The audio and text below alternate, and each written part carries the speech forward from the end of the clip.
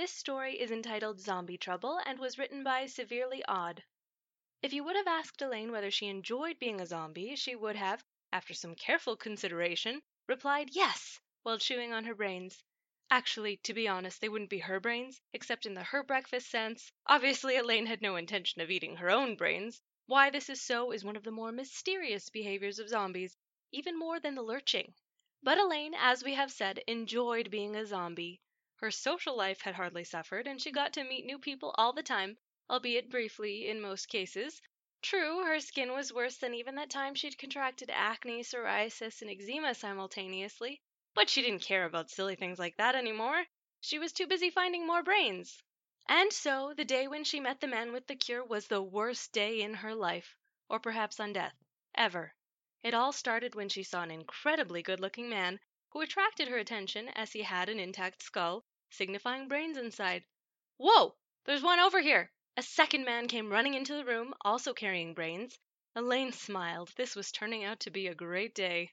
"Have you got the cure?" The second man, his companion, who nodded and began to fiddle around with a small thing that was totally uninteresting to Elaine, as it was far too small to contain brains. She jumped for him, but the other one hit her with a crowbar.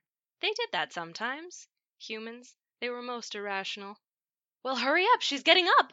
"I preferred it when we just blew them up, not cure them," the first one replied, finally finishing his fiddling and walking over to Elaine.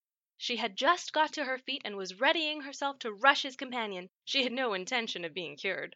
"Now!" shouted the latter. And suddenly Elaine felt a sharp pain in her arm and everything seemed to change. Brains, once so juicy and delicious, not to mention central to her existence, suddenly felt less appetizing, and other things began to colonize her mind, like exams and homework. As the blank look faded, the man who had injected her smiled in relief and stepped forward, only to be surprised when he was slapped across the face. "You ruined everything!" she shrieked. "Now I'll have to go home and do my exams and the washing up and get a job? You utter idiot!" The man's mouth was now hanging open in shock, and Elaine realized that just half a minute earlier she would have taken that as an invitation and ripped through the roof of his mouth to get hold of the juicy, juicy brains. And then she realized it. She might not be a zombie anymore, but that didn't mean that she had to give up the lifestyle. And so she went right ahead.